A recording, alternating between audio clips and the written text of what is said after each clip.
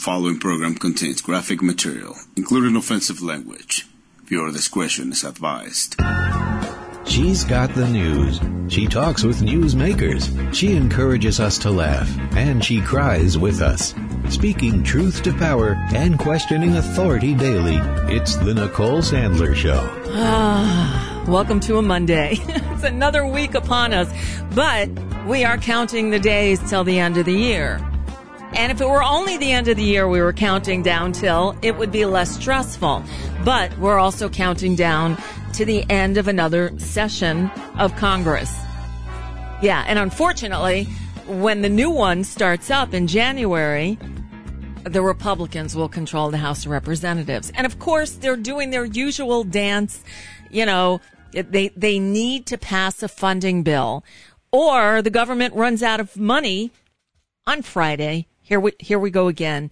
And the thing is, many of the Republicans have no interest in legislating. They have no interest in doing their jobs. What they want to do is, it's like a broken record. It's what they do every time they're in control, especially when there is a Democrat in the White House. That is block and obstruct, block and obstruct, block and obstruct. So I don't know. They're talking the chances that they get the funding bill, meaning not a continuing resolution, but an actual, year-long funding bill done by Friday, don't hold your breath. They are talking about another week-long continuing resolution because the Democrats are being optimistic. They think they're going to get something done. No, they won't. No, they won't, because Kevin McCarthy thinks he's going to be Speaker, and who knows, he probably will be. But just know that it's going to be a tough road for him to get there, because their margin of majority is very small, and basically he needs every single Republican to vote for him. He can't lose 4 votes, but he's already lost 4 votes. So there's a whole dance going on over there while they need to get this work done. So who knows? I'll tell you something. When it gets to this kind of stuff, this is the kind of politics I really don't like. I just really don't like. So I started thinking today, what major issue is still out there, is still standing, but basically has been ignored or forgotten about by most of the country. And then I got to thinking and hearing all the ugliness from, today's Republican Party about the deal that President Biden cut to get Brittany Griner home. Now, whether you like Brittany Griner or not, she is an American citizen. She was busted in a Russia airport because she had medicine on her. It's something that is medicine in this country. She had some vape cartridges, cannabis oil, that I know helps with pain relief. She's a professional athlete, and I understand she's got a lot of pain. Anyway, whether she, screwed up or not, and obviously she did, because you don't go into a foreign country with an illegal substance. Even if it's not illegal at home, even if you have a prescription for it, once you cross the border, you're living under their laws. And so she screwed up. Did she deserve 9 years in a Russian penal colony? Hell no. Should we have done everything possible to get her out? Hell yes. Was it a good deal to get to trade this merchant of death boot for her? I don't know. But I did read that he served most of his sentence, and it looked like he would have been released in 2029 regardless. So 4 years from now. Maybe he would, maybe he wouldn't. But an American citizen was sent to a Russian penal colony because, Vladimir Putin wanted to make an example of her, and he wanted this Russian prisoner back. Now, what we have learned in the days since Friday, since Brittany Griner was released, is that the Trump family, they just don't know when to shut the fuck up. First, Donnie Jr. It's like, they got released this WNBA player who hates America. Really? You got proof? Tell me on the doll where she hates America. But then it was bad enough that Junior said it. Then Daddy Orange Monster said the same thing. Really? And then he starts bragging. I would have gotten Wheeling out. Well, no, you wouldn't, because you didn't.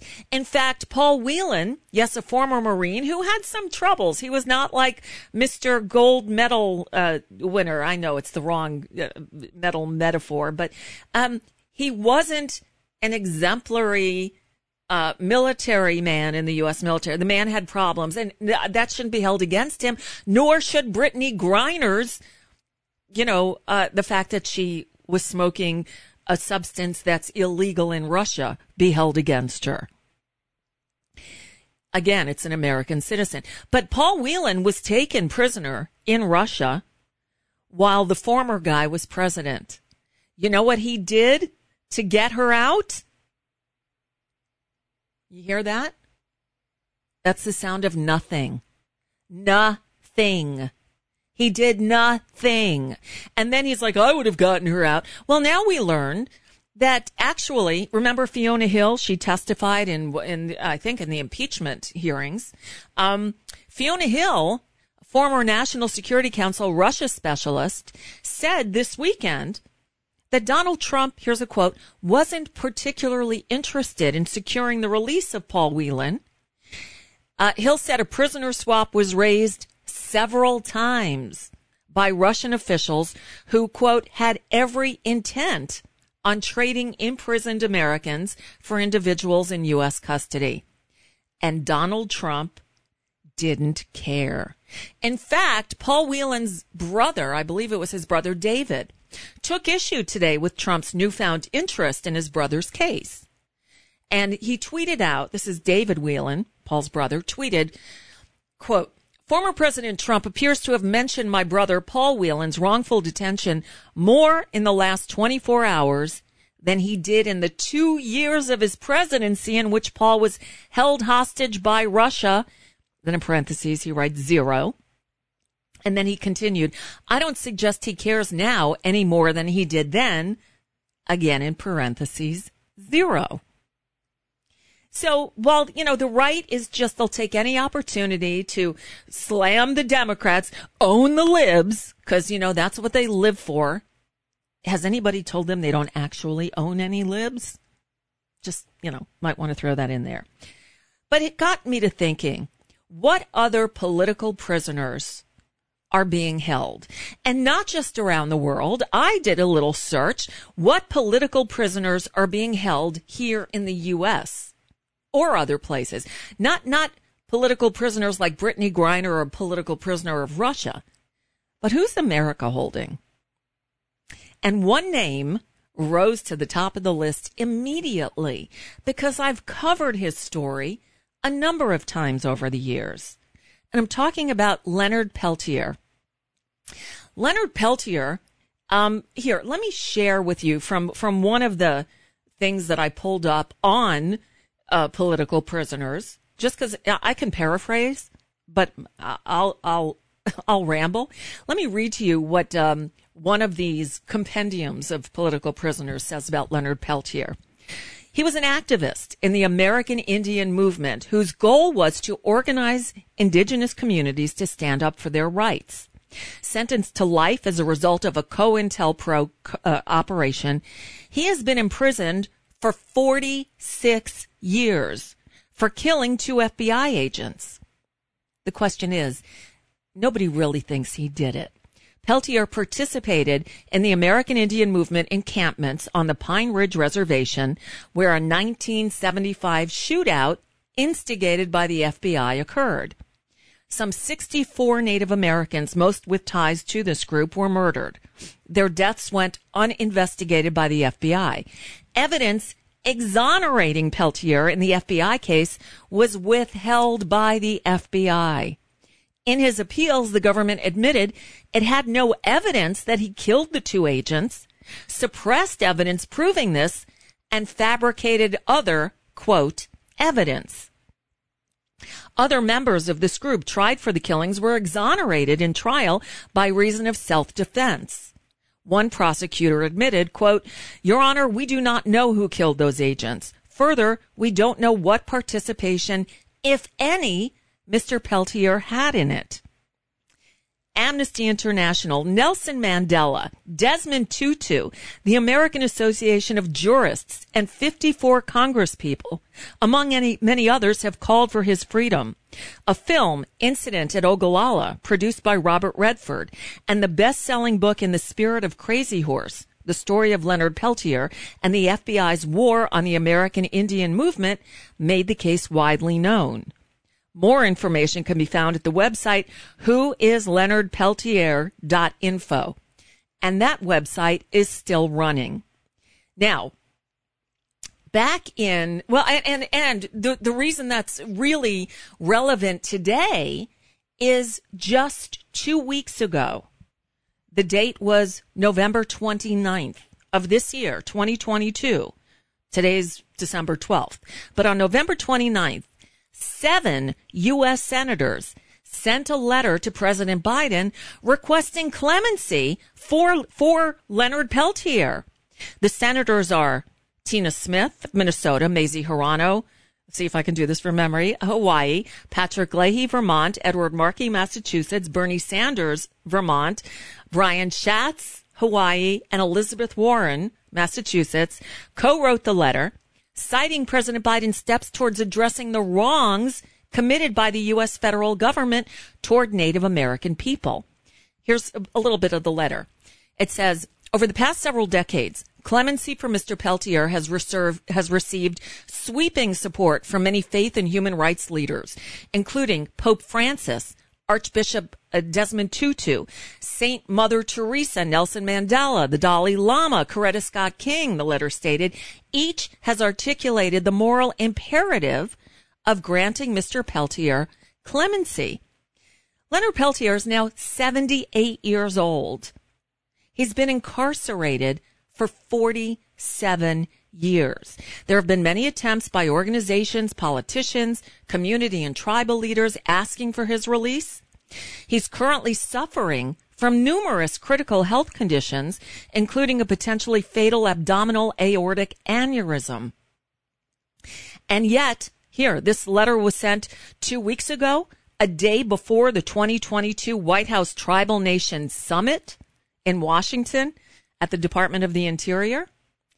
Earlier this year, the DNC unanimously passed a resolution asking President Biden to consider clemency for Peltier. The White House has not released a statement on whether he's even considering granting clemency. So, organizers with the International Leonard Peltier Defense Committee shared with a publication, Native News Online, that various tribal leaders attending that White House Tribal Nation Summit were going to lobby President Biden for Peltier's release. Well, the summit ended 11 days ago, and still no word on Leonard Peltier. So I thought today would be a good day to reach back into my archives and where I'm going back to is something that'll be familiar to some of you listening, not so much to some others. Back on July 31st, 2009, yes, I was hosting a nightly show on Air America Radio. Air America Radio. July 31st, 2009. Let's get in the time machine. It is Nicole Sandler here on Air America Radio, and I got to talk fast because we are jam-packed tonight. I got a letter, actually old-fashioned snail mail, a letter from a listener named Larry Wartels, and the letter is signed Larry, Volunteer, Leonard Peltier Defense Committee, Canada.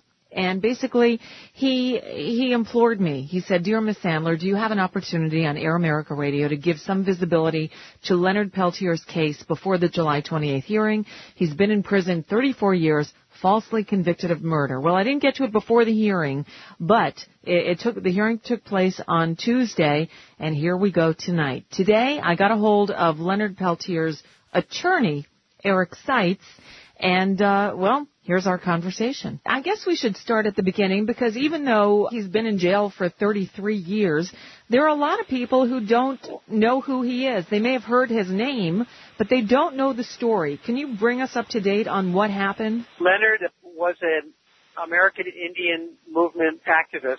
He and a number of his colleagues went to the Pine Ridge Reservation in 1975, where there was literally a war going on between the traditional Native Americans who were fighting for their rights and for their survival against the United States government and the Indian Bureau of Indian Affairs and the local tribal leadership, all of which had been armed and supported by police and FBI and BIA agents. And there had been a whole series of murders on the reservation. There were more murders on the reservation per capita than any place in the United States, including Detroit in those days, which was known as Murder City. And so this group of Native American activists went there. They were encamped on private property, and a couple of FBI agents came onto the property in June of 1975, and there was a shootout that took place. The two FBI agents, on the one hand, were shooting at a group of Indians that was comprised of about 25 individuals. And the two FBI agents were seriously wounded. One of the Native American activists was killed. And then apparently, according to the evidence that was adduced later at the trials, somebody went down to the location where the two FBI agents had been wounded and fired additional shots that killed them. In the aftermath, the FBI brought in a whole force of people, somewhere around 350 people or more, and launched a massive investigation and search. And that ultimately resulted in 4 people being indicted for the murder of the two FBI agents. One of those individuals, Jimmy Eagle, was cut loose because he wasn't even there. 2 of the individuals, Dino Butler and Bob Robidoux, went on trial in federal court in a case that was moved to Cedar Rapids, Iowa, away from the prejudice in the area immediately adjacent to the reservation. Leonard Peltier, the other person indicted, had escaped to Canada and was fighting extradition. Robidoux and Butler were acquitted by a jury in their federal court trial on the grounds that they had acted in self-defense in simply shooting back at the agents who had invaded the private property in the environment where basically all of the Native Americans feared for their lives because of what had been happening there on the reservation. In the aftermath of that trial, the FBI decided that they were going to have to hold somebody responsible for the deaths of these 2 agents. And so they decided that when Leonard Peltier was extradited back to the United States, they did not want to risk another acquittal.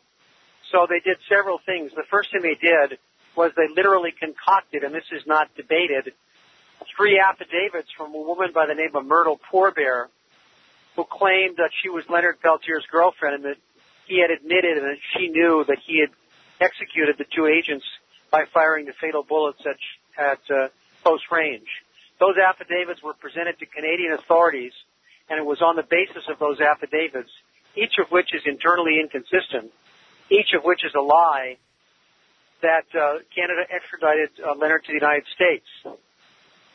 Then at Leonard's trial, they didn't call Myrtle Poorbear because everybody knew that she wasn't there and that she was incompetent mentally.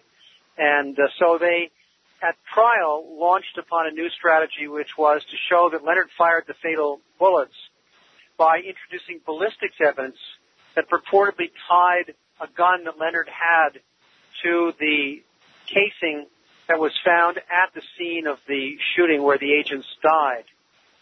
It later turned out that that casing had been examined by the FBI, and the FBI specialist in the laboratory had been unable to match it to the gun which the FBI claimed that Leonard Peltier had.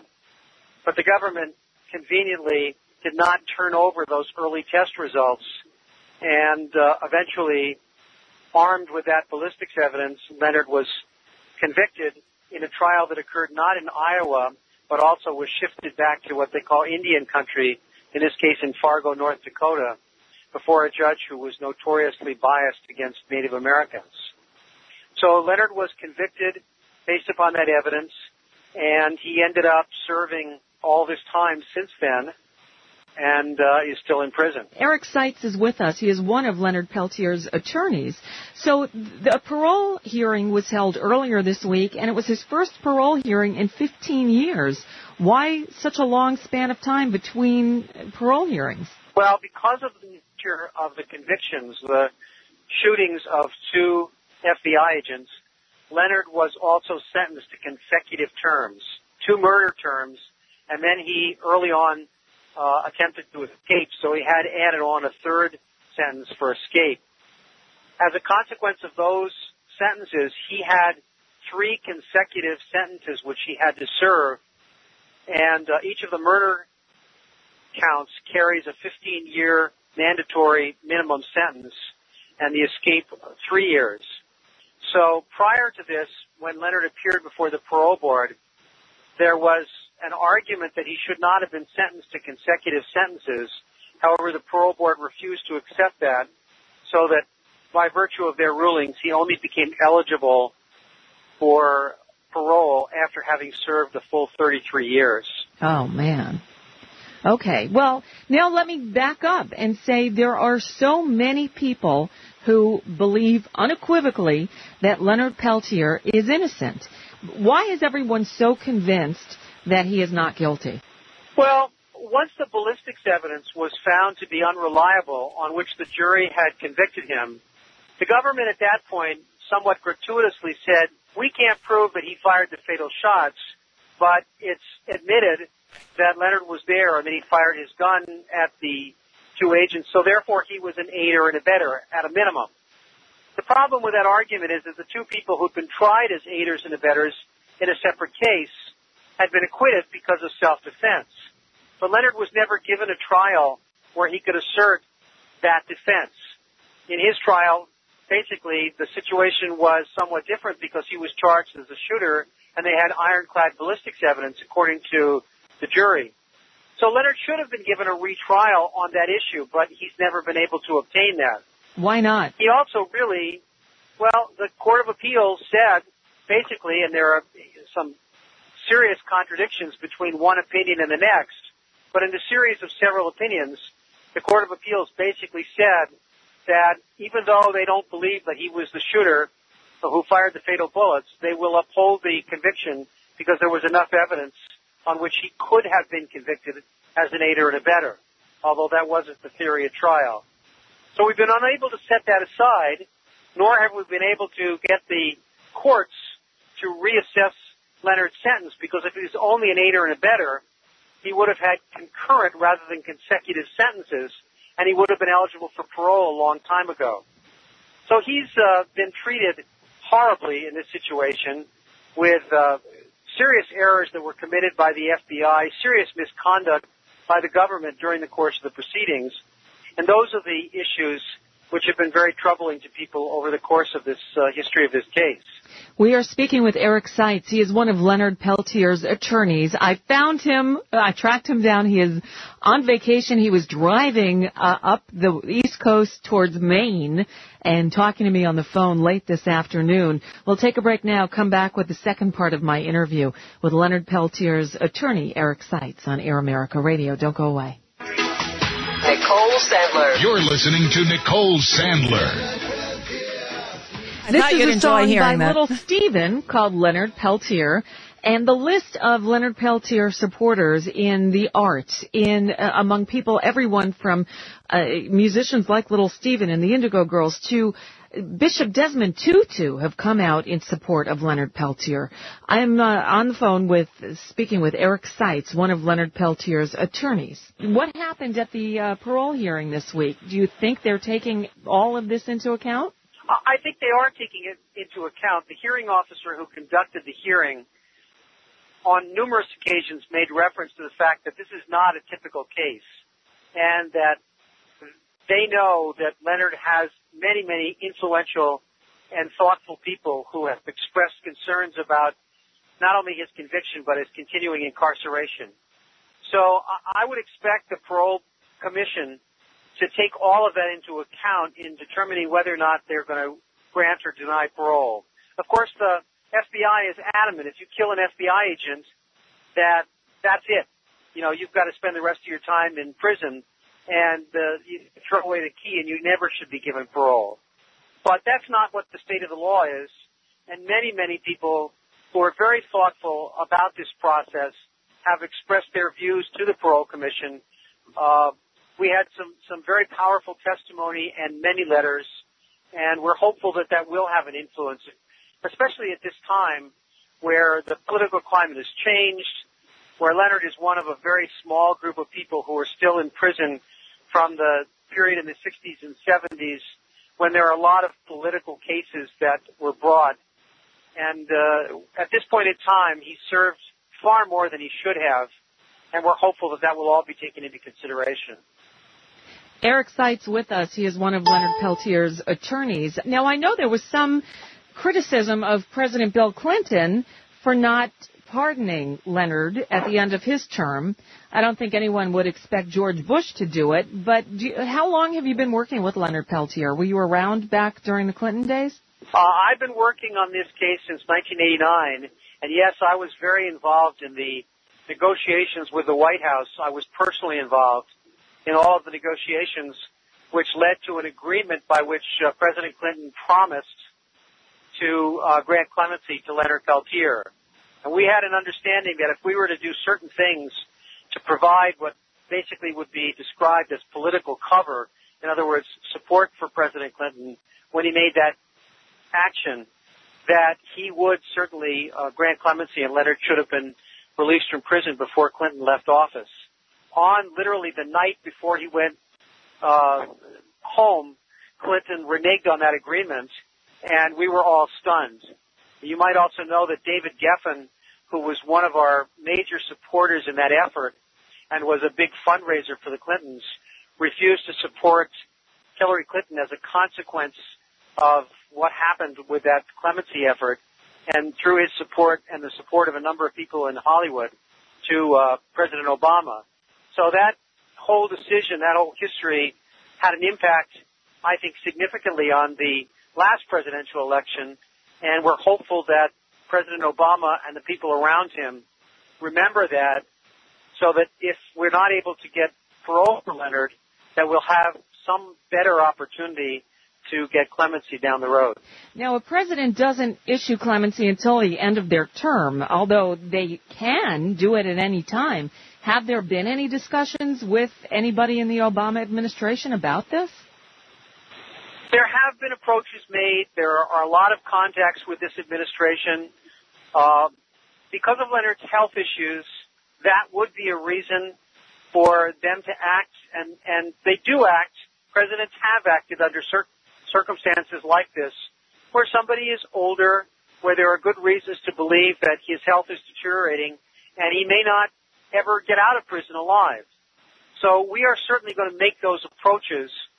Once the parole commission acts, if the parole commission grants parole, then of course that will resolve the matter.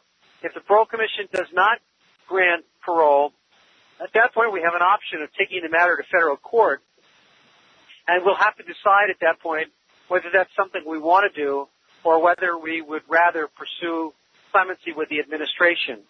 But we'll have to see at that time.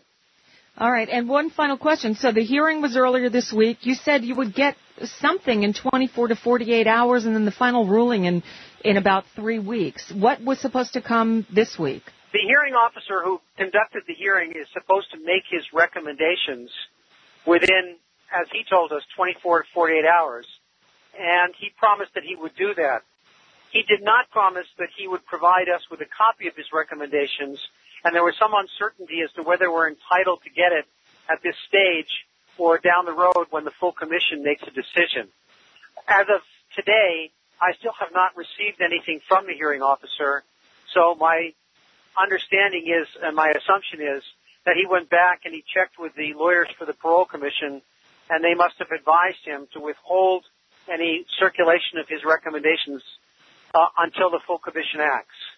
But the full commission is required to act within 21 days upon their receipt of the hearing officer's recommendations, and we anticipate, therefore, that will happen by mid-August.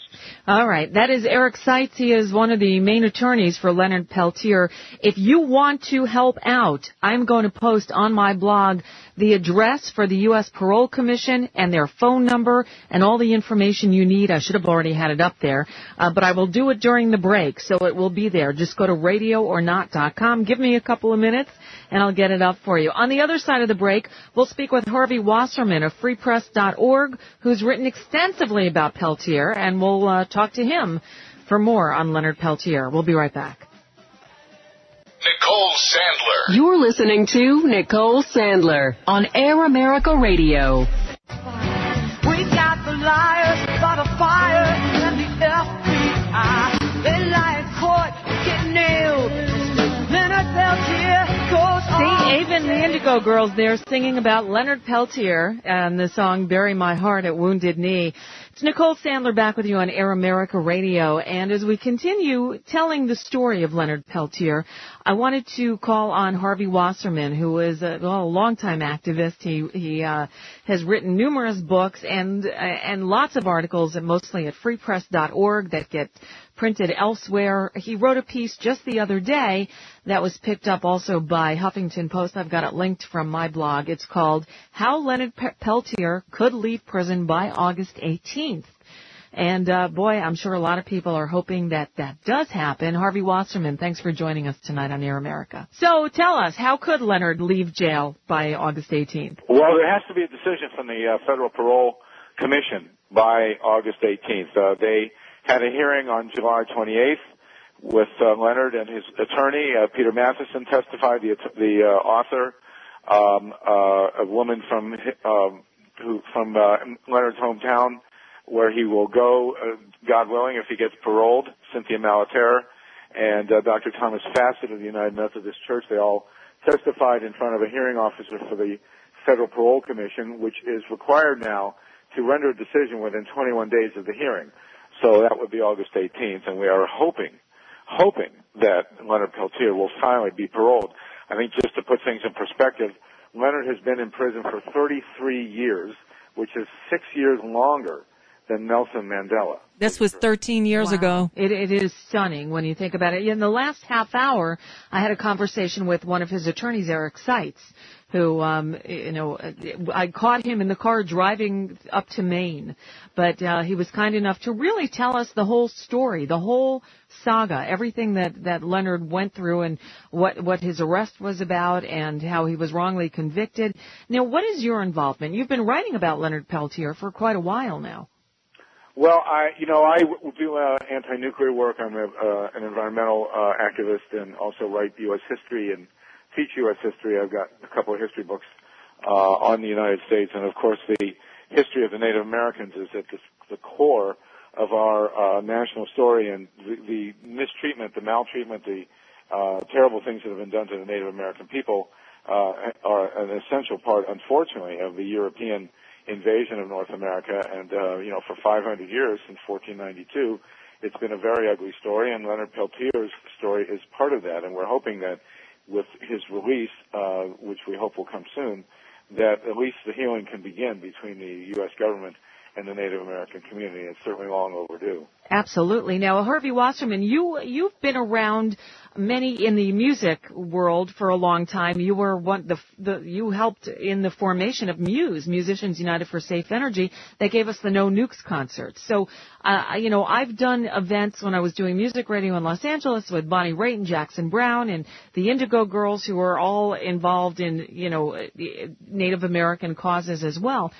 So many people in the arts community have come out out in support of Leonard Peltier. In fact, in the next segment, I'm going to air an interview I recorded earlier today with Bruce Cockburn, who's one of my favorite singer-songwriters, who's also been speaking out in favor of Leonard Peltier. What kind of nerve did he touch? Why has he moved so many people to get involved? Well, he's really conducted himself in 30 years in prison in a remarkable way. I mean, he's tremendous integrity and perseverance and grace under fire. He hasn't gone bitter. He hasn't started talking about, blowing people up, blowing up buildings, anything like that.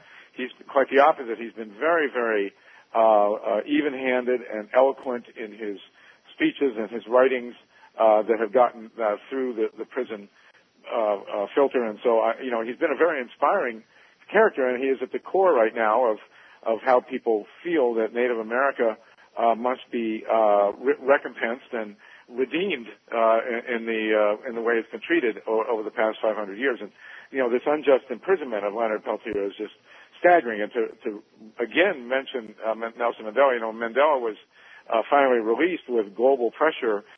He became president of the country that had locked him up and ushered in the end of apartheid. And we're hoping that with Leonard's release, and we are encouraging people to write the Federal Parole Commission. Their address is online, and write the Federal Parole Commission as quickly as you can and tell them that you want Leonard released, because yes, and in fact, it does have impact, and being on radio shows like yours also makes a difference. People have to call your senators, your Congress people, the White House, and exert all kinds of pressure to get Leonard released. Definitely, and I posted the address and the phone number for the U.S. Parole Commission on my blog. It's there at radioornot.com. It's there alongside of the documentary that Robert Redford produced and narrated, Incident at Ogallala. So yes, and I just watched that. You can watch it online, and I just watched it last night, and it's a staggering piece of work. It is. Just really terrifying in its way that a man with so little evidence, zero evidence really to convict, winds up in prison for 33 years. It's a terrible miscarriage of justice, and getting him out is also a necessary rehabilitation for our criminal justice system. So, wrongly called so in this case because there's been no justice here.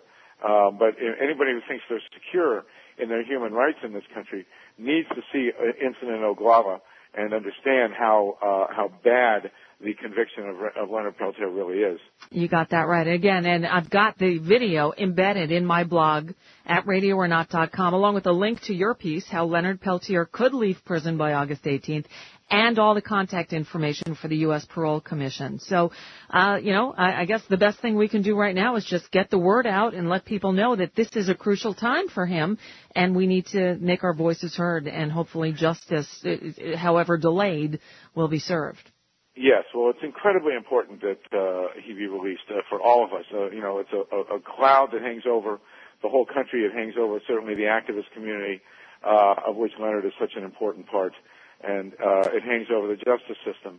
If they can get away with putting a man in prison like this, they can imprison anybody on any pretense, and we really have to defeat that in this. And so people don't sit around and pray and meditate. Send a letter to the Correction Commission. Call your representative, call your congressperson, your senator, the local newspaper, the radio shows, and we only have 20 or less than 21 days now to get him out. Right. Okay, so there's your marching orders. Harvey Wasserman, it is always great to talk to you. Thanks for joining me tonight and staying up late to do so. Well, I hope our next conversation will be celebrating Leonard's release. That would be great. You've got a date. We will talk. Okay, dear. Thank you very much, and take care. Thank you. All right, Harvey Wasserman. You can find him at harveywasserman.com. He writes a lot at freepress.org. And check out his book, Solartopia. It is great stuff. All right. One postscript. We're going to take a break, come back on the other side, and talk to one of the many artists who is speaking out publicly in support of Leonard Peltier. That's Bruce Cockburn. And if you're not familiar with him, you need to be. It's Cockburn. It's spelled Cockburn, but it's pronounced Cockburn. Also, we're going to end the show, just looking ahead an hour. I've got a friend. His name is Noah Gray. He's a 16-year-old, going to be a senior in high school, and he is a great documentarian. And he's spending most of the summer in Washington, D.C., working on some projects. And he, in front of the White House, has noticed these people there every day while he's been there, out there protesting. And one of the things they're protesting is, they're trying to call attention to Leonard Peltier. So Noah put together a little piece. We'll close the show with it tonight. But stand by. Coming up next, Bruce Cockburn. Don't go away. Nicole Sandler. But we don't have Bruce Cockburn, unfortunately. That segment seems to have been lost. Sorry. But we unleash the lion.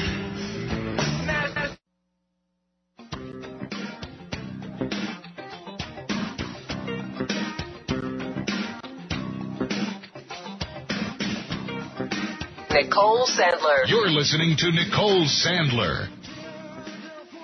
The music that's playing now is a song called Stolen Land. It's from a wonderful singer-songwriter named Bruce Cockburn. He is a Canadian artist, and if you might know the song "Wondering Where the Lions Are." I've been a fan of his for probably 30 years, which is about how old "Wondering Where the Lions Are" is. And I noticed in some of the literature as I was doing my research on Leonard Peltier, his name was there among the multitudes of artists who are speaking out on behalf of Leonard Peltier. Maybe and I got a hold there. of Bruce Cockburn today, who was also on vacation, and he broke into his vacation and agreed to take a phone call and talk about Leonard Peltier with me. What got you involved in Leonard's case? Well, I was just becoming aware of Native issues, for want of a better way to put it, in the 70s when the original, or the second go-round of Wounded Knee happened, the events that led to Leonard's arrest. And, I had a number of Native friends in Canada and who were watching that situation unfold very closely. And Leonard, of course, when it became apparent that he was being sought by the FBI, fled to Canada. And the U.S. government came to the Canadian government and asked for his extradition using what turned out to be completely specious information. Our government, to our great shame, bought it and sent him back to the States, where he was tried in a trial that was pretty close to a kangaroo court and sentenced to, 2 life sentences. Yeah. Well, one for each of the officers murdered. Right. But he was said to have been seen fleeing from the scene. That was the big piece of damning evidence that I recall. I'm not the best authority on this case. I'm sure there's a lot of information around it that I don't possess, but what I recall was that somebody said, I saw Leonard Peltier running away from the scene, but I was at that scene subsequently, much later, in South Dakota, and stood where the FBI agents had parked and looked at the spot where Leonard Peltier was alleged to have been seen running, and you couldn't identify anyone at that distance. It was like half a mile away across a field in the rain, and, you could identify a jacket maybe or something big, but it was ludicrous to think that testimony was considered credible. And then there were a whole bunch of other things that contributed to it. It seemed vengeful. It seemed in keeping with the whole thing that followed the events at Wounded Knee. It's a sort of complicated story. I don't know how much of it's appropriate for me to relate at this moment, but there was a confrontation between the American Indian movement, of which Leonard Peltier was a part, and the power structure on the Rosebud Pine Ridge Reserve. And the power structure was basically kept itself in power by means of threats and goon squad action. And after it was over, when the occupation of the trading post at Wounded Knee by the American Indian movement was finally dispersed by the FBI, there was a campaign of systematic, basically murder of the leaders of the opposition on the reserve. I became acquainted with the family of one guy who was murdered, and you may be familiar with John Trudell. Mm-hmm. Oh, sure. He was part of that whole scene and paid a terrible price. His family was murdered subsequently, and his wife and children were murdered, and in their sleep while he was away. And this campaign followed people around. It didn't just limit itself to the immediate area. It was, because I think Trudell's family was somewhere in the Southwest when this happened. But it seemed to me that Leonard Peltier's situation was part of that whole scenario of vengeance based on, well, first of all, on what had been a general policy of suppression of dissident groups like the Black Panthers and the American Indian Movement and various other groups during the 60s and early 70s by sort of covert side of American justice. hence a combination of that and obviously the desire for revenge on the part of fellow officers of the guys who got killed, and the racism evident in the governing circles at the time in the Dakotas. All of this conspired and put Leonard in jail, and there he sits. Yeah, he sits. It's been 33 years now he's been in jail, and he maintains his innocence, and the list of supporters is growing. And like I said, what interests me so much is the support among the arts community. I mean, there's Ani DeFranco, Robert Redford, Robbie Robertson, who's gotten very close with him apparently. All these songs that have been written. Tell us about Stolen Land. Well, Stolen Land makes a reference to the Wounded Knee events. Anna May, who was mentioned in the beginning of the song, was someone who was murdered in the period immediately following the Wounded Knee occupation. And she was a Canadian-born person from Nova Scotia, Anna May Akwash, who was involved in the siege of Wounded Knee, and who, I don't know the whole story around her death, but she was found in a ditch somewhat later on. And recently, actually, in the last year or two, somebody was called to account for her murder. But it's not clear to me that the person who was called to account was the person who did it. It might be. But that figures in the song. It's Stolen Land. I mean, I wrote that song not about Wounded Knee or Leonard, but about Native people throughout the Americas for the occasion of a benefit concert we were doing for the Haida people in British Columbia, who at the time, it was in the early 80s, were in a state of confrontation with the federal government of Canada over logging of their traditional lands. And we did a fundraiser for their legal fees because a whole bunch of old people were being thrown in jail for protesting. And it was quite successful. But for that occasion, I realized at the time I didn't really have any songs that were suitable. And my friend Hugh Marsh and I got together and wrote Stolen Land, and it just seemed to fit. And it's been part of the repertoire ever since then. I have a couple of other songs. There's a song called Indian Wars that's specifically about the southwestern U.S., but I never wrote anything exactly about Wounded Knee other than that reference in Stolen Land. Bruce Cockburn is with us here on Air America Radio. Now, you've never shied away from political topics. I know one time when we spoke on the air in Los Angeles, we spoke extensively about landmines and your work to eradicate landmines from the world. A lot of your songs have an activist bent to them, and I love that you get involved, because I think it is up to artists who have a voice and a creative, talented voice at that to let their views be known. My take on that is that all of us, no matter what we do for a living, have a responsibility to basically leave our campsite better than we found it. You know, so there's an invitation out there to everyone on Earth to try to leave the Earth better than it was when they came into it. In the case of songwriters or other people with a public voice, there's a certain extra responsibility perhaps to use that. But you've got to do what's in your heart too. I mean, I don't think that we have to make rules around that. I think an artist has to be free to do whatever the muse calls them to do.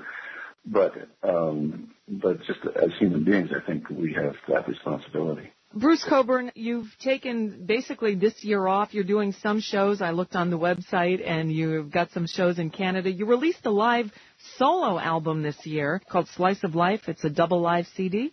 That's right. And hopefully we'll see you do another tour of the States pretty soon. I hope to, yeah. I'm looking forward to that. I think we should be recording another album sometime early in the new year, and when that comes out, of course, there'll be lots of touring.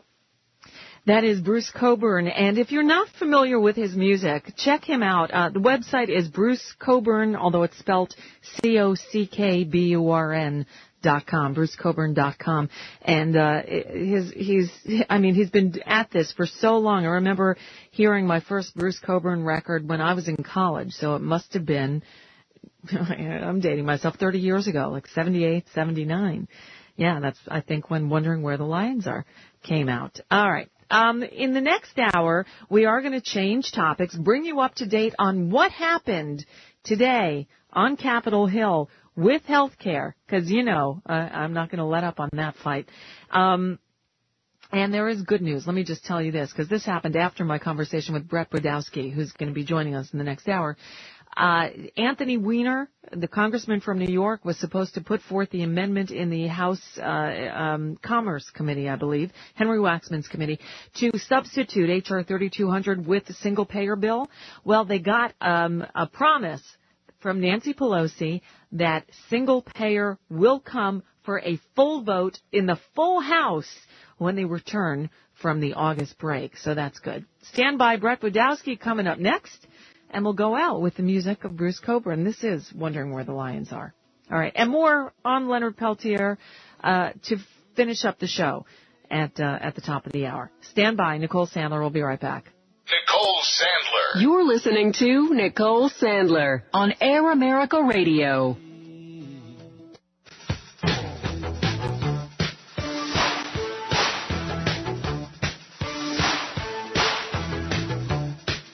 Nicole Sandler. You're listening to Nicole Sandler on Air America Radio.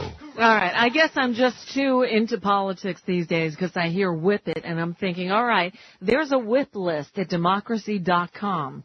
Or, I'm sorry, at democrats.com. So you can call all your, all the Congress people and senators galore and, whip them into voting the right way. All right. We started the show the first hour talking about Leonard Peltier. And I mentioned that I have a friend. He is he will be a senior in high school when they go back to school in the fall. His name is Noah Gray. And he's done a lot of work. He did a documentary. He's a filmmaker. And he did a documentary called Virgin Voting during the campaign about first-time voters. Of course, he's still too young to vote, but he does some great work. And I'd have him on my radio show a lot. He is now in Washington, D.C. for the summer and working on, he's interning and doing a lot of, a lot of projects. He's working with Special Olympics also, and I'll have him on the show soon to talk about that. But he saw my post on my blog about that I was doing a whole piece on Leonard Peltier, and he called me and he said, every day in front of the White House, there are these guys, and they've actually got 6 issues, but one of them is Leonard Peltier. And so Noah went over, he shot a piece with them, he edited it, and he sent me the audio. And I thought it would be a perfect way to end the show tonight. So here, from Noah Gray. We're chanting for Leonard. Meet Franco Mares and Keith McHenry. President Obama! Free Leonard Peltier! Both residents of Taos, New Mexico, drove 4 days for almost 2,000 miles to the nation's capital to hold a peace vigil outside the White House. As part of their vigil, Keith and Franco baked bread for world peace in a solar oven. Bread! Solar bread! We got solar bread, everybody! By the sun. We petitioned the Honorable Barack Obama, President of the United States. They also gather signatures for a petition they have created. The change we need now. Support the change we need now. Universal health care, solar power, trains to every city, free Leonard Peltier. Of all 6 issues, they feel that freeing Leonard Peltier is especially important. The Native American people have been done wrong again and again and again and again. And I think it's time to stop treating the Native American people with such disrespect and such dishonor. Not only do they rally for his freedom, but they educate the sightseers about Leonard Peltier. Why was he in prison? Who was in prison? Leonard Peltier. He was arrested in 1975 for helping the Indians. He ended up getting... Keith and Franco have been here since July 4th, and their ultimate goal is to present their petition to President Obama by September 1st. Because President Obama, by executive order, could release Leonard Peltier at any time. It's time to show some mercy. It's time to show some clemency. It's time to just let him go home so that he can go to the powwow with his grandchildren. It's time to put this matter to rest and let the Native American people get on with their lives and with their human rights and with their civil rights here in this country. It's been too long Let him go free, it's been too long. Noah Gray, Washington, D.C. Too long. Good job, huh? Noah Gray, he's a really good kid. Too long, too long. Leonard Peltier's been sitting in jail too long. Let him go now so he can go to the powwow. Let him go free, it's been too long. What happened at Wounded Knee? Well, it was a tragedy. He stood up for what was done to his family. Sometimes the government is wrong. That's why I wrote this song. It's time to set him free. It's been too long. Johnny Cash came in a dream last night. Said we gotta make things right. It's time to set him free. It's been too long. We stole the red man's land, killed off most of his kin, and if we had the chance, we'd probably do it all again. But America is theirs, not ours. We stole it using guns, firepower. Time to set him free. It's been too long. See, the FBI men, they shot first. It's been injustice at its worst. Couldn't be proved in court that day, but the judge said someone has to pay, and that's not the American way. It's time to set him free. It's been too long. Well, it keeps me up at night, 'cause I know it just ain't right. Let him go free. It's been too long. Tell me true, what might you do if they took everything from you? Let him go free, it's been too long. From coast to coast, from south to north, let's tell the truth for all it's worth, and let freedom's bell ring loud in the country of our birth. This song will not be over till Leonard Peltier is free. It's time to do the right thing, and it's up to you and me. There is no way to justify when justice is a great big lie. Time to set him free, it's been too long. If he dies in jail, it'd be a crying shame, and we'd all be to blame. It's time to set him free, it's been too long. In South Africa, they set Mandela free. Right here and now, it's up to you and me. We have to make our leaders see. Time to set him free. It's time to set him free. It's time to set him free. It's been too long. Too long. Too long. Leonard Peltier's been sitting in jail too long. Let him go now so he can go to the powwow with his grandchildren. Let him go free, it's been too long. Let him go free, it's been too long. That song was recorded. Oh, there you go. It's been too long. We should let Leonard Peltier go free. Yeah, we should. So that was a little addition to that recorded piece that was on CNN from my friend Noah Gray. Noah Gray, at the time, I said he was going into his senior year of high school. He got to intern with CNN, and I met him when I was doing mornings on WINZ in Miami, and he was a listener, and he would come in when he was in high school and be sort of a correspondent for me. And then he got an internship with CNN. He went to college in Washington, D.C., and CNN hired him out of school. He's now a producer there. He's doing really well. And I knew him when. All right, so there you go. That is our little look back at something that's still going on. Again, that show was 13 years ago on Air America Radio. And Leonard Peltier is still in prison for a crime that he probably did not commit. It's terrible. The way we treat Native Americans in this country is just awful. Joe Biden can do something about this. Barack Obama should have done something about this. Bill Clinton should have done something about this. He's been in prison for, what did I say, 47 years? Enough already. I'm glad Brittany Griner is home. I know they're talking about Julian Assange. I thought it was time to reintroduce Leonard Peltier into the conversation again. For some people, he's never left the conversation. And I come on here, and one of the listeners says, I'm 54 years old. I've never heard of him or this story before. That says so much. Because again, Wounded Knee happened in 1975. You've heard of Wounded Knee. Why don't you know Leonard Peltier's name? Because we don't talk about him enough. And he's 78 years old now, ill in prison. Can we let him out, let him go home, and at least live out the rest of his life in dignity? My God, I don't know what's wrong with this country, but come on, President Biden. You can send him a note. I will put that, the film, a link to the film that Robert Redford produced, Incident at Ogallala, on my blog where I post the show. It'll be at NicoleSandler.com/12-12-22. So watch it.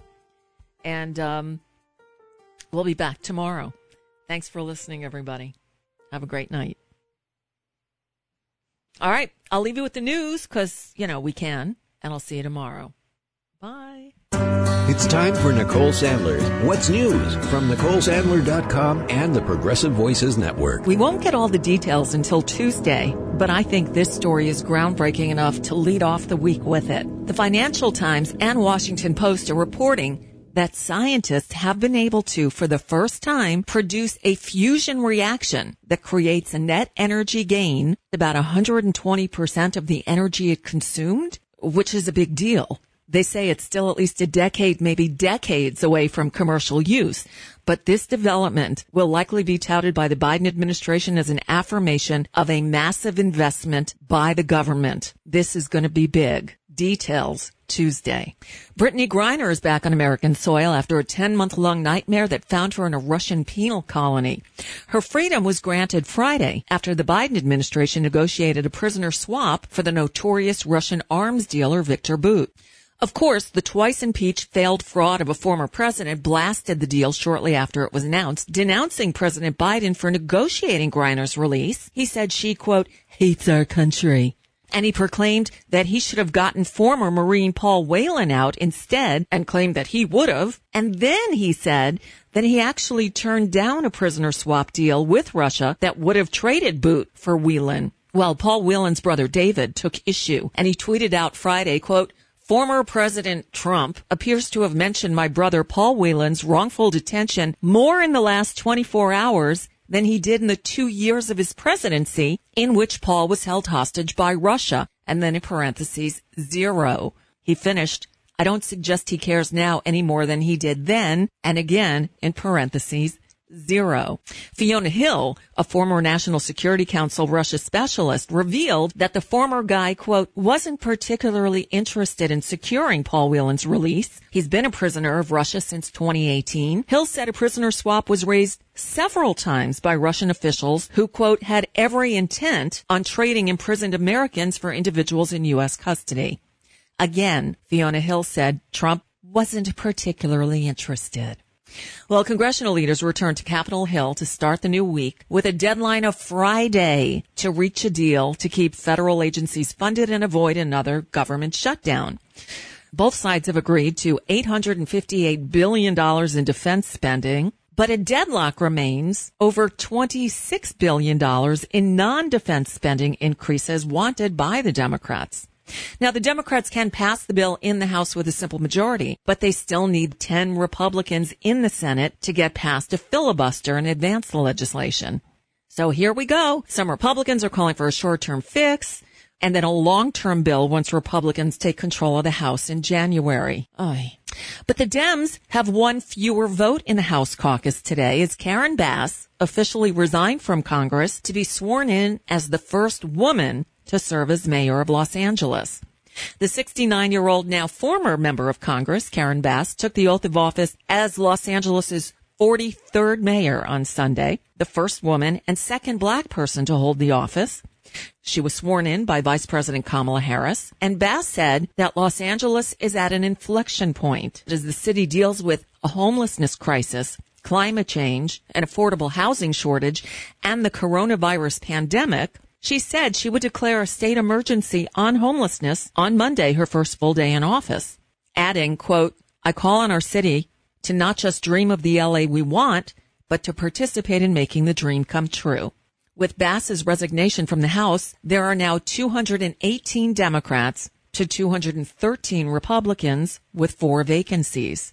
That means Democrats can only lose 2 votes on any bill.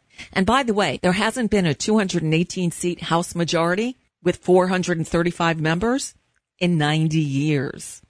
Just saying. Now, of course, this all comes at a time of record political polarization.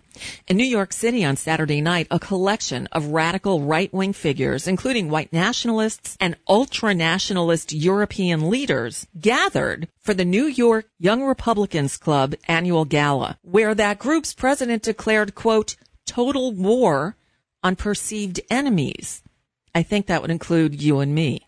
One of the featured speakers, if you can call her that, was Marjorie Taylor Greene, who said that she would have done a better job leading the January 6th insurrection. Then January 6th happens, and next thing you know, I organized the whole thing along with Steve Bannon here. And I want to tell you something. If Steve Bannon and I had organized that, we would have won.